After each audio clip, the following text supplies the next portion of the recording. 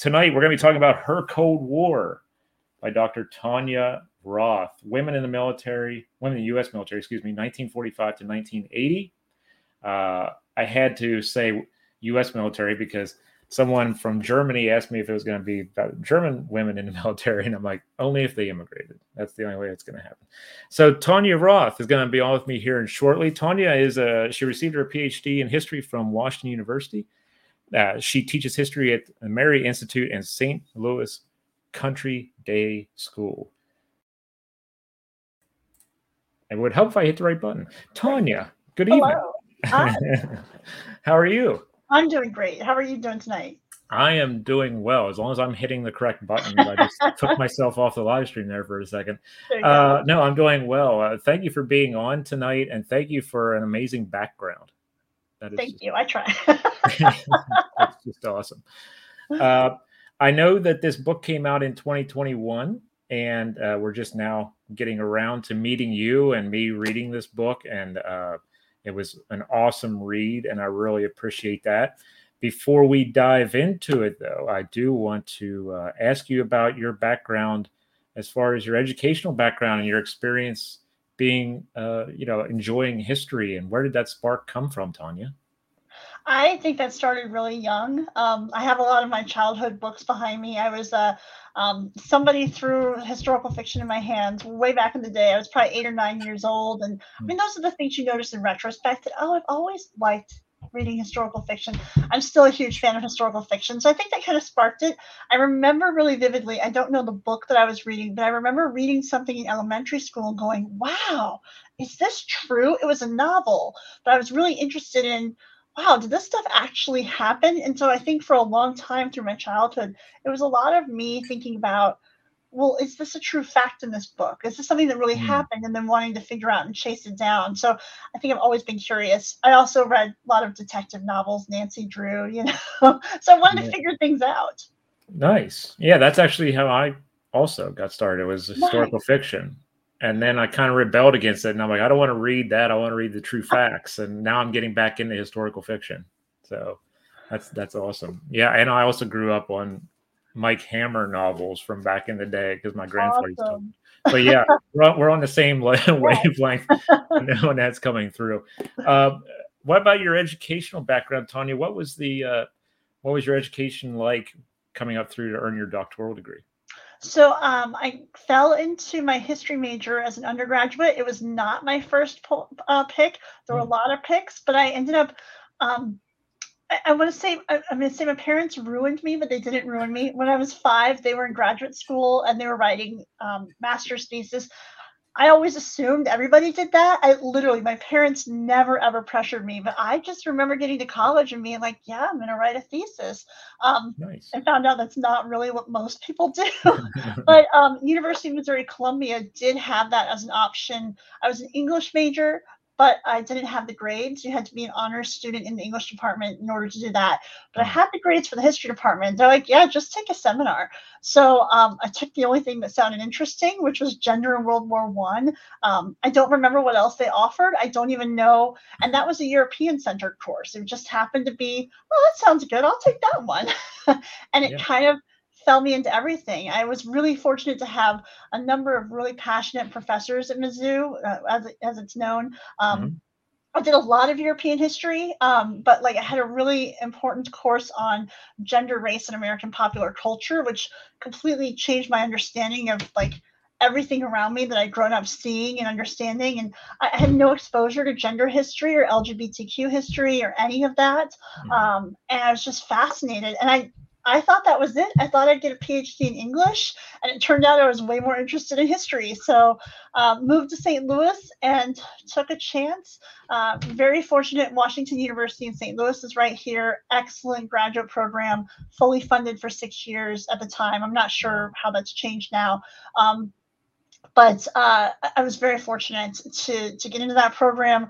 I came in saying, yeah, I want to study women in war, women in the military, something like that. So I just kind of had that hint that stayed with me from my World War I and gender seminar that I just couldn't let go of. I was fascinated.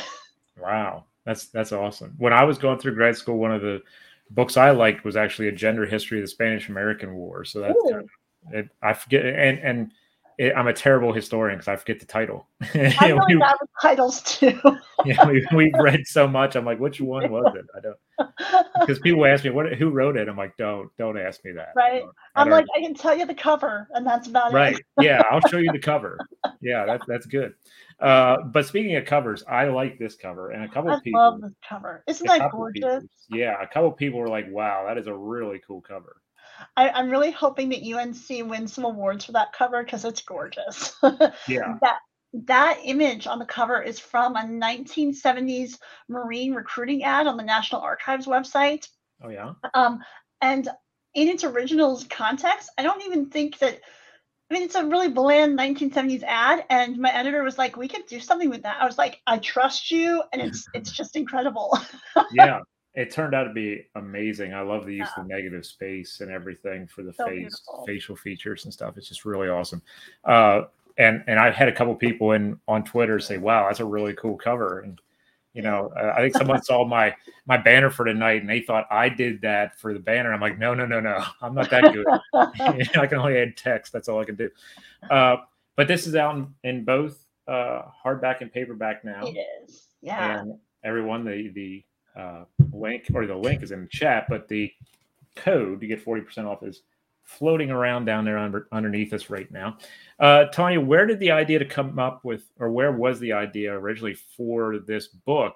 Since you had done a kind of European-centric look at gender in the First World War, what was the difference in this method? This one, I kind of fell into. I'm a person who I think I fall into a lot of things because I'd like to say I don't have a lot of maybe the fact I didn't have a lot of background in some of this. Like I didn't really have a sense in my head of here's the narrative of women's history in the 20th century. I just had like little bits of knowledge here and there. And I loved the World War I stuff. I thought it was fascinating. I don't even think I really understood distinctions between US historian and European historian, if that makes sense. I did a background in world history as well. So I kind of just like everything. But there was a Cold War undergrad course, upper level undergrad course, my first semester at grad school. And I was like, oh yeah, I should take that. That fits in the time frame that I'm interested in. I know I like 20th century. And of course, as a graduate student, I had to do something more than the undergrads.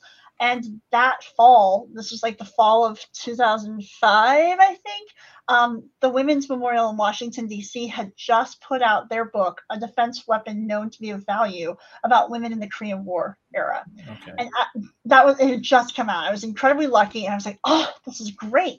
I knew there was women in World War II. I had a little bit of knowledge about that and some context there, but I also had the sense that, well, everybody does World War II, which is not true, but I think growing up in the end of the 20th century, early 2000s, when you know the Greatest Generation, very interested in that. My grandfathers both fought in the war, but I was like, what's the stuff I don't know about? And that's where I think it honestly hit me right there was that book was, hey, there's some stuff that happens after World War II and nobody else was talking about it. I'm like, well, this is interesting. Let's see what I can do with this. Right. Yeah. Speaking of World War II, it's amazing how much to me, and you go into detail in the book, how much Eisenhower's involved in this, because when we think World War II, we think Eisenhower and Supreme Allied Commander. And obviously he sees so many women in uniform at that time doing what they were doing. I wondered what he thought afterwards, and you go into that. Yeah, that was something that was not in my dissertation because a lot of this came out of the dissertation, as so many first books do for historians. But I didn't have that in my dissertation. I went straight to the legislation, the 1948 Women's Armed Services Integration Act. But for the book, I thought, well, wait, hold on. There's got to be something. Eisenhower wrote a little book right after the end of the war where he talks about his time in Europe and North Africa and has some really great passages about his experiences working with women. I went, oh, there we go. There you are. Yeah, that's a good start. Yeah, that was, I love that piece. I was also really fortunate to do research at the Eisenhower Presidential Library out in Abilene. Right. They're fantastic people. It's been a long time since I was there, but that was a wonderful week-long adventure. Like they're like, we'll get you a bike to ride if you need a bike to ride. Do you need anything else? What other information can we get you? Stayed at a house that was a bed and breakfast, where the Nice. original owners had a kid who was friends with Eisenhower growing up. It was just this cool experience to get to go experience Eisenhower, and so I'm kind of fond of him. Yeah, very small town kind of feel with that. Yeah. Yeah, that's awesome. What were some of your other research methods, Tanya, with this, other than going to that specific location? What were some other places you went to? Pretty much scouring everything I could. A lot of presidential libraries. Mhm. And they would very much tell me, well, we don't have stuff on women in the military. And I would say, yes, well, you have this information over here. The Lyndon Johnson Library had a fair amount. The Kennedy Library had some interesting materials as well. But everybody from Eisenhower. The Nixon Library wasn't around at the time, although I did use some materials there. I didn't get to the Carter Library, but every presidential library from Eisenhower, Truman through, Mhm. we'll say Nixon. I hit their libraries. The Women's Memorial in Washington, D.C. was such an invaluable resource. But I also did interviews with a number of female veterans who I was really lucky to get in contact with. I was editing the HNet email listserv H Minerva while I was in graduate school, and it's a Mhm. list that's dedicated to women in war, women in the military. So that became one way to find connections, and then national organizations. And there's a local branch in St. Louis where I live. So I was able to find a number of people who were like, yeah, I'm happy to talk to you and tell you my experiences. Wow, that's awesome. Yeah, that's those oral histories are just so necessary, They're and so rich. yeah, yeah. What were there anything? How should I say this? Were there any kind of hiccups along the way where it was kind of like you hit a brick wall, or the stuff that you wished were there wasn't there? What were some of the challenges you faced in the research process? Yeah. Um, there's definitely a few. One of the things that stands out to me right now, especially thinking about the recent decision to overturn Roe v. Wade, is very hard to find information as I was looking at the time about service women and abortions. There's a little bit of information. There's some stuff that happens, and I talk about in the book. It would have been really interesting to get some more insights. At one point, I found a document that said, well, we don't know how many women have had abortions in the military, but so there's this whole area of women's reproductive health in the military that at the time if I were looking now, I know there's some great scholars who are doing some work on that. They've Mhm. probably found things that I might have missed, but I remember thinking, oh, if I could just find this, how interesting would it be? But also at the time I was looking at that material, I think it was one of those topics that started looming larger as I spent more time with the material, and didn't quite wasn't able to get back to the archives in a way where I might have been able to go, where's this thing right here? Right. But there's so many things. The National Archives in Washington D.C. and College Park, Maryland, Mhm. especially College Park, hundreds of thousands of materials, and I know I only scratched the surface, and I'm sure there are things in there that I completely missed or didn't know how to find. But there's just so much. Like it's a topic that for a long time I think people said, well, there's nothing here. But Mhm. once you start looking, there really is quite a lot of material, and then it's just a matter of finding a way to get through it all. Yeah. That that's the universal thing with research, right? Sometimes it's not there, or it's not the right time to find it. Yes. Yeah. Yeah. That the one sentence that really hit me in the book had to do with the military as a microcosm of the larger society, like societal norms, Yeah. and that was like, I've studied military history for years, and I never even, like, that was the light bulb moment for me where I'm like, wow, now that makes total sense, and it was just right there. Do you think a lot of people don't realize that, or do you think that that's kind of like one of those things where we often see the military as separate from the social entity, and that plays a game with us in that way as researchers and as just civilians? I think it's kind of a little of both. I kind of wonder if the permanent addition of women in the 1940s, even though it's such small numbers, whether that starts making it like, oh, when we actually start looking at the people in it and the way they're setting up women's service, that makes us pay a little more attention and go, oh, they're mimicking what happens here.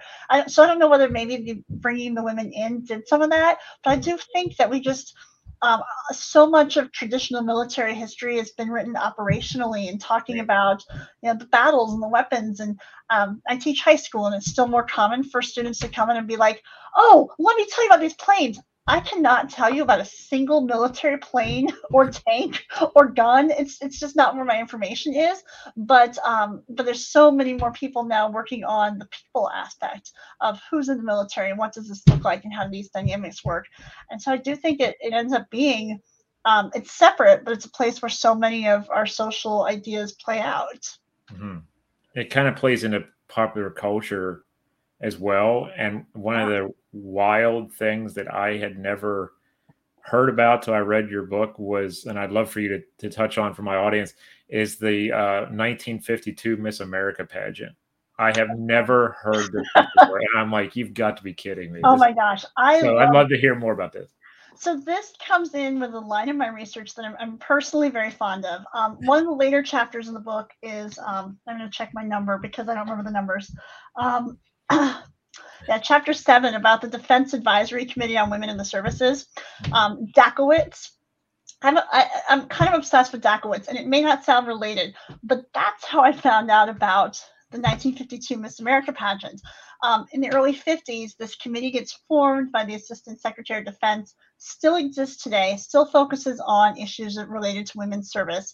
And there are in the National Archives and many other places, you'll find Dachowitz scrapbooks that were kept by individual members and then ended up in the National Archives. So imagine like a mid 20th century scrapbook with black pages and those little black corners that hold the photographs down and things like that. Yep. And somebody had put together all these newspaper clippings about things that Dachowitz did. And I opened the box and there was this huge scrapbook and it said Miss America pageants. I'm like, what the heck is going on here? I had looked at in the National Archives, there are a bunch of recruiting journals, which were like newsletters sent to recruiters about recruiting opportunities and things they could pull on in popular culture to get people's attention. But this was very different. This was looking at what was Dachowitz doing to help promote women's service. And one of the early ideas they had was, well, we got to go where the women are. And women are in the Miss America pageant. I don't think they were trying to recruit the Miss America contestants themselves, right? They're really there because they figured that people are going to come and they're looking to these young women in the pageant as the epitome of American womanhood. Like here are women who during World War II were doing community service, who had that look, that glamorous association of, everything it might mean to have your hair and your makeup and your poise and to know what it was to be an American woman. And so they try to capitalize on that. They bring recruiters from each of the women's services to the pageant. I don't know a whole lot about what they did at the pageant, but my understanding is they were probably manning a booth with brochures and talking to young women. I believe they're also in the parade. And that was the first year that we have a grand marshal for the Miss America parade. And it is Marilyn Monroe. Obviously. Yeah. She's up and coming. It's before she's really hit it. And that leads to my favorite moment, which the photograph is available online. You can find it, but there's a few articles in that scrapbook that said, so here's this photograph of Marilyn Monroe with 4 service women behind her. And somebody in the Army office saw that photograph and was like, nope, get rid of it, because they thought that Marilyn's dress was too low cut. Wow. And by our standards, it doesn't look that way at all. But they're looking at, the women in the uniforms are up to here, and Marilyn's a little lower. Right, a little lower. And it just gets all this press. I was able to chase down a few different things related to it, like Marilyn a few years later being like, I didn't see what was wrong with it. But the image of her from the Miss America parade, which you can find the footage on YouTube and see her silently waving to the crowds. Some of that footage then was the cover of the first Playboy issue. a year or two. Wow. So I don't know. Maybe that army guy was a little prescient. Yeah. Apparently. That kind of Miss America pageant, especially the 1950s, and this idea of service and womanhood in the American sense, it's still a very white centric middle class way of looking at womanhood, or what it's very Leave It to Beaver It still is. at that Yeah. time. Yeah. I wonder, I haven't found stuff, but it would have been interesting to see whether you've ever had some of that appearing on early television, for example, right? Because I don't think we ever got, well, Lucy was married on I Love Lucy, so we were never going to have Lucy go join the military, but there's definitely movies that portray that, and it's very much, I think, because all the leadership in the military at the time is white, predominantly male. All the women who have leadership roles are also white, and in the government, it's also politicians who are basically all white and mostly male. So they're going with the image that they're thinking of their daughters, their granddaughters, their sisters, and they don't really get challenged to think of this any other way. But Truman desegregated. Sorry. Yes, Truman. Sorry, I'm all of a sudden my brain goes between Truman and Eisenhower and thinks I'm mixing them up because Eisenhower was still a general and Truman's the one who's president. Sorry. Because Eisenhower's so involved, as we were talking about. But Truman desegregates the military 6 weeks after Congress decides that women can be in the military. So the women Marines and the Women's Air Force are integrated well before the men's services, and even the Army and the Navy as well. So we look at the men's services to see where a lot of the challenges of desegregation play out, but the women's services were doing it well before the rest of the military. Did the non-white service women see that as a way to try to be seen as more, how should I say, like American, really? Because you see a lot of African American men going in the First World War, and they're like, this is where we can prove that we are worthy of equality, and they do it again in the Second World War, and we still need the civil rights movement, and we're still having questions today about equality. Do women in the post Second World War era who are from minority communities, there may not be many, but do they see that as a step forward for them to try to make a difference? I think so. There's definitely none of these women tend to see themselves as activists, so they're not consciously, or they're not. I haven't found evidence of them talking about like, oh yeah, I joined because I wanted to make a difference in civil rights. But I think it is part of that tradition that they're very aware. Women who come of age after World War II to join the military, who are probably 18, 19, 20, would have grown up with the double V rhetoric of World War II. They'd be very aware of what the correlation between military service and citizenship is for many African Americans. If nothing else, it's certainly perceived of as a really great place to have a job. So by the early 1960s, Jet Magazine and Ebony Magazine are printing articles saying, look, here's this high-ranking woman who's an African-American woman, and here's all the different opportunities that came to her.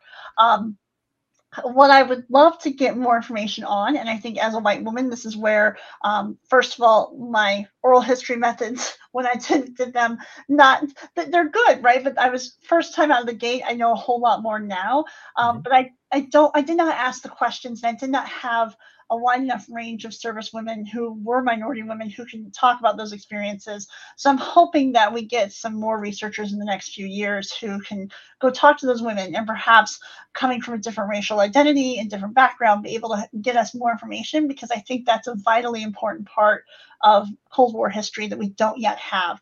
But from what I can tell, yes, I do think that for many women, at least economic opportunity, but also I think that citizenship connection too. We brought up Marilyn Monroe earlier, and that leads me to cinema and movies. We kind of hinted towards TV and popular culture with Lucy, but they really tried to instill that into cinema as well, right? Where they're like, they're trying to showcase a woman on screen in uniform to be the ideal powerful woman of that time, what they would consider powerful woman of that time, weren't they? Yes. There's two movies in the 1950s that really stand out. Never Wave It a Whack, I think, is probably the more popular of the two. Not that everybody's seen it today, but I think it's the one that you might see in passing more if you're reading about 1950s theater or cinema, for example. And that one takes more of a comedic approach. There's more, it's kind of like, oh, wait, can women do this? And I don't think it's not as much a serious film, but neither is Skirts Ahoy. I kind of like Skirts Ahoy a whole lot. I didn't think I would. Like watching 1950s movies about the military, I was like, all right, what's going to go on here? Because I also watched Private Benjamin from the early 80s with Goldie Hawn. And I would say that if you've seen Private Benjamin, Never Wave It a Whack has some overlap with it, although Private Benjamin goes a little more, Private Benjamin's playing for the jokes a little bit more. If you know what I mean. But there's still that element. So Never Wave It a Whack, the woman who joins the military, does it on a lark, and she doesn't know how to do anything. And she's one of those people who has spent her whole life being served and has never lifted a finger, and now she has to make her bunk and do this. So it portrays military life very well. It's just also the main character, not so great. But Skirts Ahoy focuses on the Navy, and it's got some really great lyrics and scenes that really get at, hey, here's what it means to be a woman joining the military. That I don't think we expect, but all of them really showing, here's these women, very professional, very put together. You can do this too and have a great time.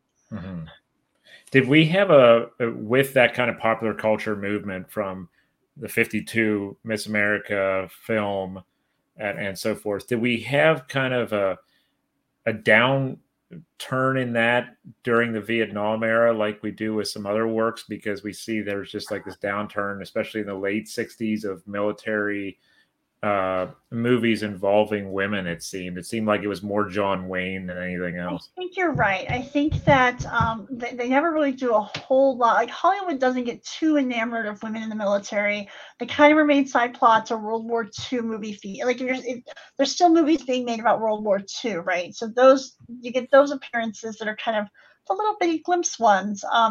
But I think that the Vietnam War definitely, by that time, the focus is all on the draft. It's focused on the men who are fighting there, probably a little more nurses. So I think the closest thing we get is MASH and the nurses of the 4077. Love that show. And since I didn't do anything with nurses in my book because of practical reasons, it's a lot of field to cover. But I think that's the closest thing we get is really, okay, the nurses, because they're going to be the majority of the women who go to Vietnam. Be the nurses. No, I appreciated that fact about the book, Tanya, because far too often, especially when I talk to other male military historians, they're kind of like, oh yeah, the women were nurses, and it's like they did so much more than that. It wasn't just nursing. And I appreciate the fact that it was a component in your research, but it wasn't the plethora of Yeah, and I think that came out of my undergraduate World War I stuff, because all my World War I stuff was women as nurses, because in World War I, that's the majority of what women are doing, even if they're volunteering. And in World War I, it's many women who are not professionals. They get 6 weeks first aid training, and then they're off to do whatever they can. But by the time we get to Korea and Vietnam, before the Women's Armed Services Integration Act of 1948, we've got Congress also setting up the Army Navy Nurse Act and saying, yes, here are the guidelines to have women. The Army Nurse Corps is basically all women. The Navy Nurse Corps is all women. Their bigger fights in those components is about letting men come in the Cold War, because that's an entirely different conversation, to bring men into a women-dominated area. So there's certainly women in my book who were in medical professions, but the professional nurses, like that's excellent. There's been excellent work done on that by Kara Vick and others. So I was like, I'll just let them keep that. There's enough separation. That's their lane. Yeah, exactly. Yeah, I understand that. When we talk about those components and we talk about the microcosm of the larger society, there are times where it seems like it breaks free from those microcosms, because it kind of feels like this is the first equal pay for equal work for people who are doing the same job but have Yeah. different gender identities. Yeah, and I think that that's in some ways really huge, and in some ways maybe not, because it is such a microcosm. But also, like, here's women making equal pay, and they're literally going, here's the same, we're at the same rank, and if you are at this rank and you're a man, and you're at this rank and you're a woman, it's the same pay. And we're classifying our jobs really. Really in a really set structure, and certainly there are jobs that women can't access. So they're not accessing hazard pay, combat pay, and those other benefits that might make the money go higher for men. Right. And there's certainly a whole lifestyle that goes with it, like your housing and your uniforms and other things. But to have a structure that says we're not going to take gender into account for the base pay rate, it can be done. I think maybe that's one of the messages we should take away is it can be done.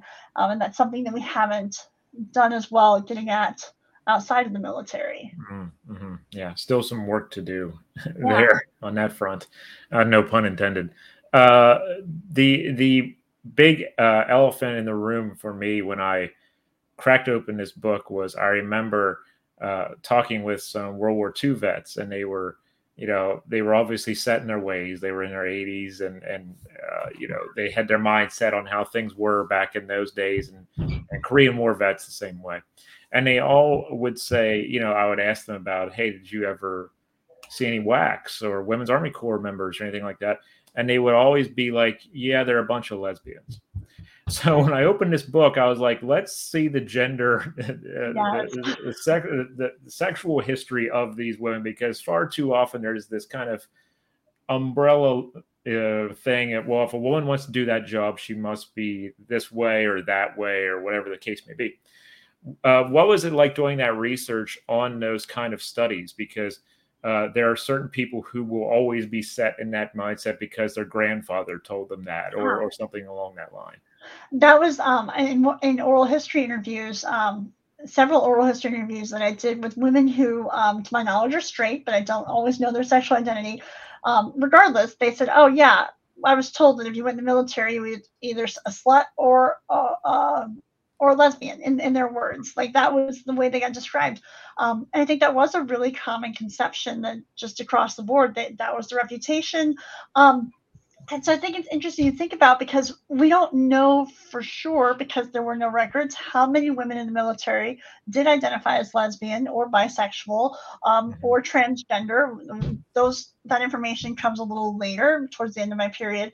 But certainly it's something the military is thinking about. It's something that women in the military are thinking about. There's some excellent work done about how World War II, by Alan Marube's book on World War II, is a coming out experience, because for men and women, military service provides the space where, small town, maybe you've only known a few people, or even a big city. Here, all of a sudden, whether you're a gay man or you're lesbian, you've got opportunities where you can meet others who maybe like you in a way that you never had before. So there are opportunities for people who do identify as lesbian or gay. So it does become a space for many women who are lesbian to say, yeah, this is where I want to be. The challenge is that the military is like, we don't want you. And they mean it really seriously. So we get the witch hunts in the 1950s. And Margot Canaday, her book, where she looks at how the United States has structured citizenship and defined it. She was the first one to go find the homosexuality discharge files that I use in one of my chapters to talk about, and they're remarkable to look at. They're heartbreaking to read. You cannot tell from looking at these whether any of these women were lesbians or not. But the lengths to which people went to accuse other people in these several witch hunts that happened in the 50s, or the lengths to which the government tried to prosecute this, lie detector tests, bringing in psychologists. They're really seeing homosexuality as a disease that they have to root out and take care of. But it's not a disease, and they don't know how to address it, even if it were. Right. So they're telling women that, if you will confess and name, it's sort of like a communist witch hunt. I was going to say, it's like the Red Scare. It really is. So by the time you get to the mid-50s, there's enough people in power who say, this probably doesn't look good for us. We probably shouldn't do any witch hunts. So if there's a woman who's clearly in violation, she needs to go. But it's not going to be something that they're trying to search for. So there's a number of women who do keep themselves in the closet. as they serve. Or I'm certain we have a number of cases where we have women who are out to some degree while they're serving, and they just know who should know about it and who shouldn't. But yeah, it's an important topic in this time period until we get to Don't Ask, Don't Tell, and then the repeal of that in 2011. It's a big issue. Yeah, the whole idea surrounding sexual health also was wild, because the Army or the military in general. Sorry, I'm from an Army family, so I usually the military in general really acts like, well, the guys are going to do it anyway, so we're just going to tell them how to do it safely. The women should not be doing it at all. Yes. and that's one thing where I'm like, wow, we really got to come to terms with this, don't we? Yeah. And I have to admit, I didn't go looking to see if there were a lot of cases of women who were kicked out because of sexual behavior. I think we probably have a few. I'm sure I have a file somewhere, and probably someone doing that work be like, hey, wait, I know. So I'm sure it happened, but I think more that we get the best evidence you get that a woman is sexually active is if she gets pregnant. And that's where the military drew the line. You're pregnant, you're out of the military. They're presuming that you're married, and in which case they're like, congratulations, go raise your family. Right. But if it's a woman who's not married, that's going to be a whole nother, well, now you're being discharged because you were breaking moral behavior guidelines. Right.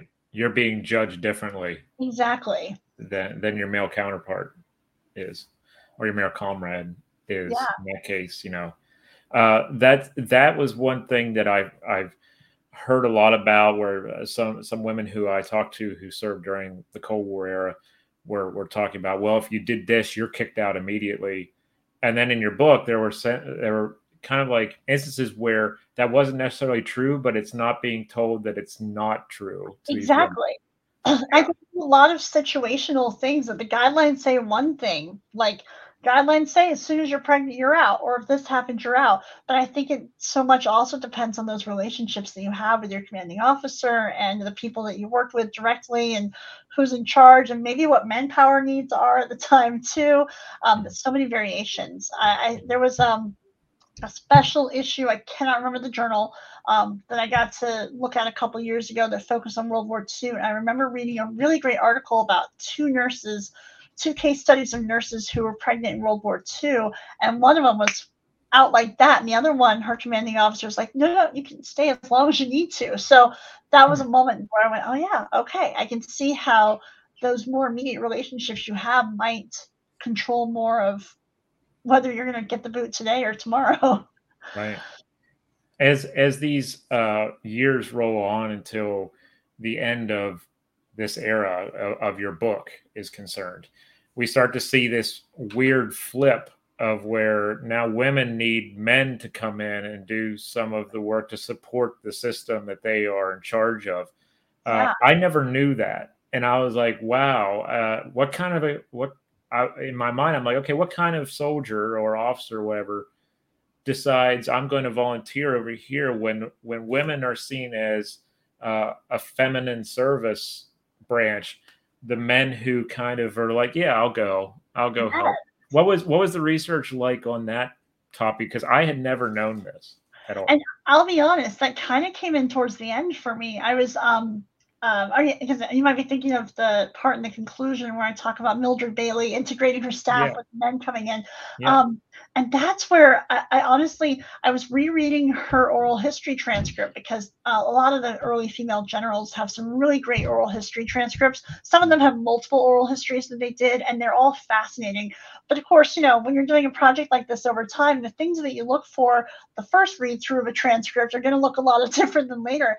And I stumbled onto this. I was like, wait a second, never thought about this, because they did have at the time, by the 70s, you've got the Women's Army Corps has their own headquarters in Alabama at Fort McClellan. So imagine, my perception of it was, this is an all-female enclave, right? It's the Women's Army Corps Training Center. I don't know how many men were actually working there. There must have been some. But when she integrates her office and that question of bringing a man in, and yeah, military leaders are like, what man's going to want to work with a bunch of women? I had not thought about that. And then I think because they then get rid of the women's services so quickly after that and erase those formal boundaries that it kind of makes it a moot point. But the Women's Army Corps was definitely a space where you could see that play out a little bit more, I think. It's fascinating. I'd love to know who that guy was and if he did an oral history and see what he thought about it, all of it. Yeah. Yeah. I would love to. I hope there's an oral history out there. I hope so. on that, because that would be just amazing to read through. Yeah. When you're going through all of your work and piecing this all together, this large puzzle together, what was like the most inspiring thing you got out of it? I already asked what the most challenging research thing is. What was the most inspiring thing that you've located in your research that was like, wow, I didn't know that, but that was an amazing thing, amazing moment? I do think, as a process part of it, I do think the oral histories really became that for me. I was not planning to do oral histories for this project originally. I would have been content going to the archives, but I mentioned earlier I did another field in world history on the side, and I teach a lot of world history today. And I had a really great mentor who taught African history in graduate school, and he said to me, Tanya, you're talking about people who are still alive. Why are you not interviewing them? He's like, I'm an African historian. We talk to people because that's where our history is. And I went, okay, I guess I'll do it, because I have this thing where I get scared to death, but I love doing it once I get into it. You hate the initial part of it. It's the initial part, and also I don't have a military background. My grandfathers both served, but they were long dead by this point. My father was not in the Vietnam War. I don't have direct connections, so I didn't know if they'd take me seriously or what would happen. But that, I think, I would finish a conversation, I'd be like, whoa, this is so cool, because it might have confirmed pieces for me, but it also, much of the time, gave me new insights into jobs and experiences, and just it really did make it come alive. And then I had stuff I could go back to the archives and compare the information and go, okay, like most women I talked to said, oh yeah, if you got married, you had to leave. Not true. But you don't in an interview say to anybody, yeah, no, you're wrong, because It doesn't matter. The truth is that was the perception that they had, that you had to leave when you got married. And that perception is really powerful for telling me as a historian something about what the military was like. So I loved that. And then also, anytime I opened up something and found like the Marilyn Monroe story, or any number of oral histories where people are talking about this thing that happened, I'm like, oh, that's interesting. Tell me more. Right. What was that process like for you to do your initial oral histories, because you are so nervous? Yeah, a lot of us are so nervous asking, can we ask you about your service, or could we ask you about your time in this factory, or whatever the case may be, whoever we're interviewing? Sometimes it's hard just to ask, because we a lot of us historians are kind of timid. We're introverts, and we're just like, I don't want to bother you. So what was it like? What was it like overcoming that kind of hurdle where it's like, okay, I might be uncomfortable doing this, but I should do it? Yeah, there was definitely.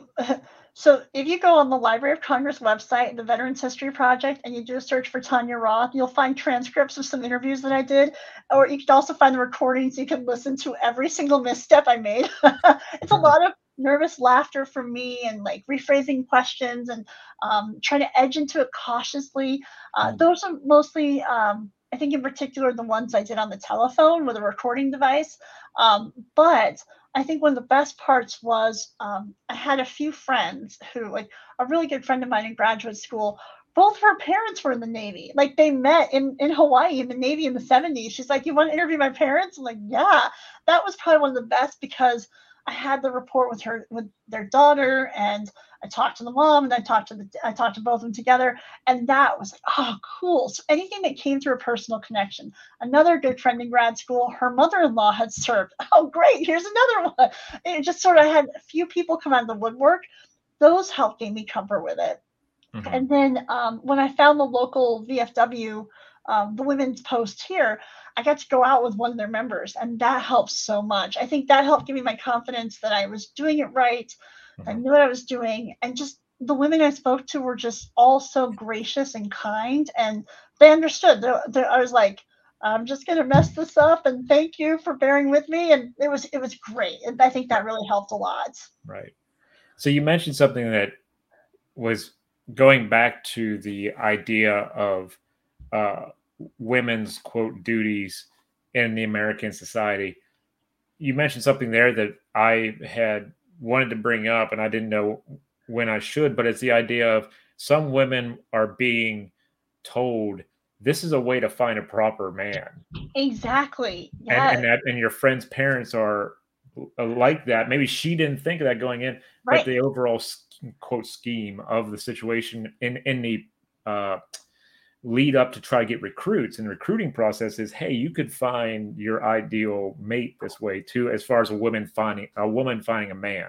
Exactly. That was definitely something that recruiters are talking about. And I think for my friend's parents, I think you're right. That wasn't their intention, just Right. happened to be for them a side benefit. But yeah, you've got small numbers of women and a lot of men. So odds are pretty good if you're a woman, and not all of them marry, Right. but yeah, it's definitely that's what they posture this as, is like you can't be married to come into the service after World War II. The exception is if you served in World War II and then you got married and you wanted to come back and you had no kids, that's fine. Mm. But if you had no prior service, you were not going to be a married woman who comes in. They're like, no, no, no, it's time to have children.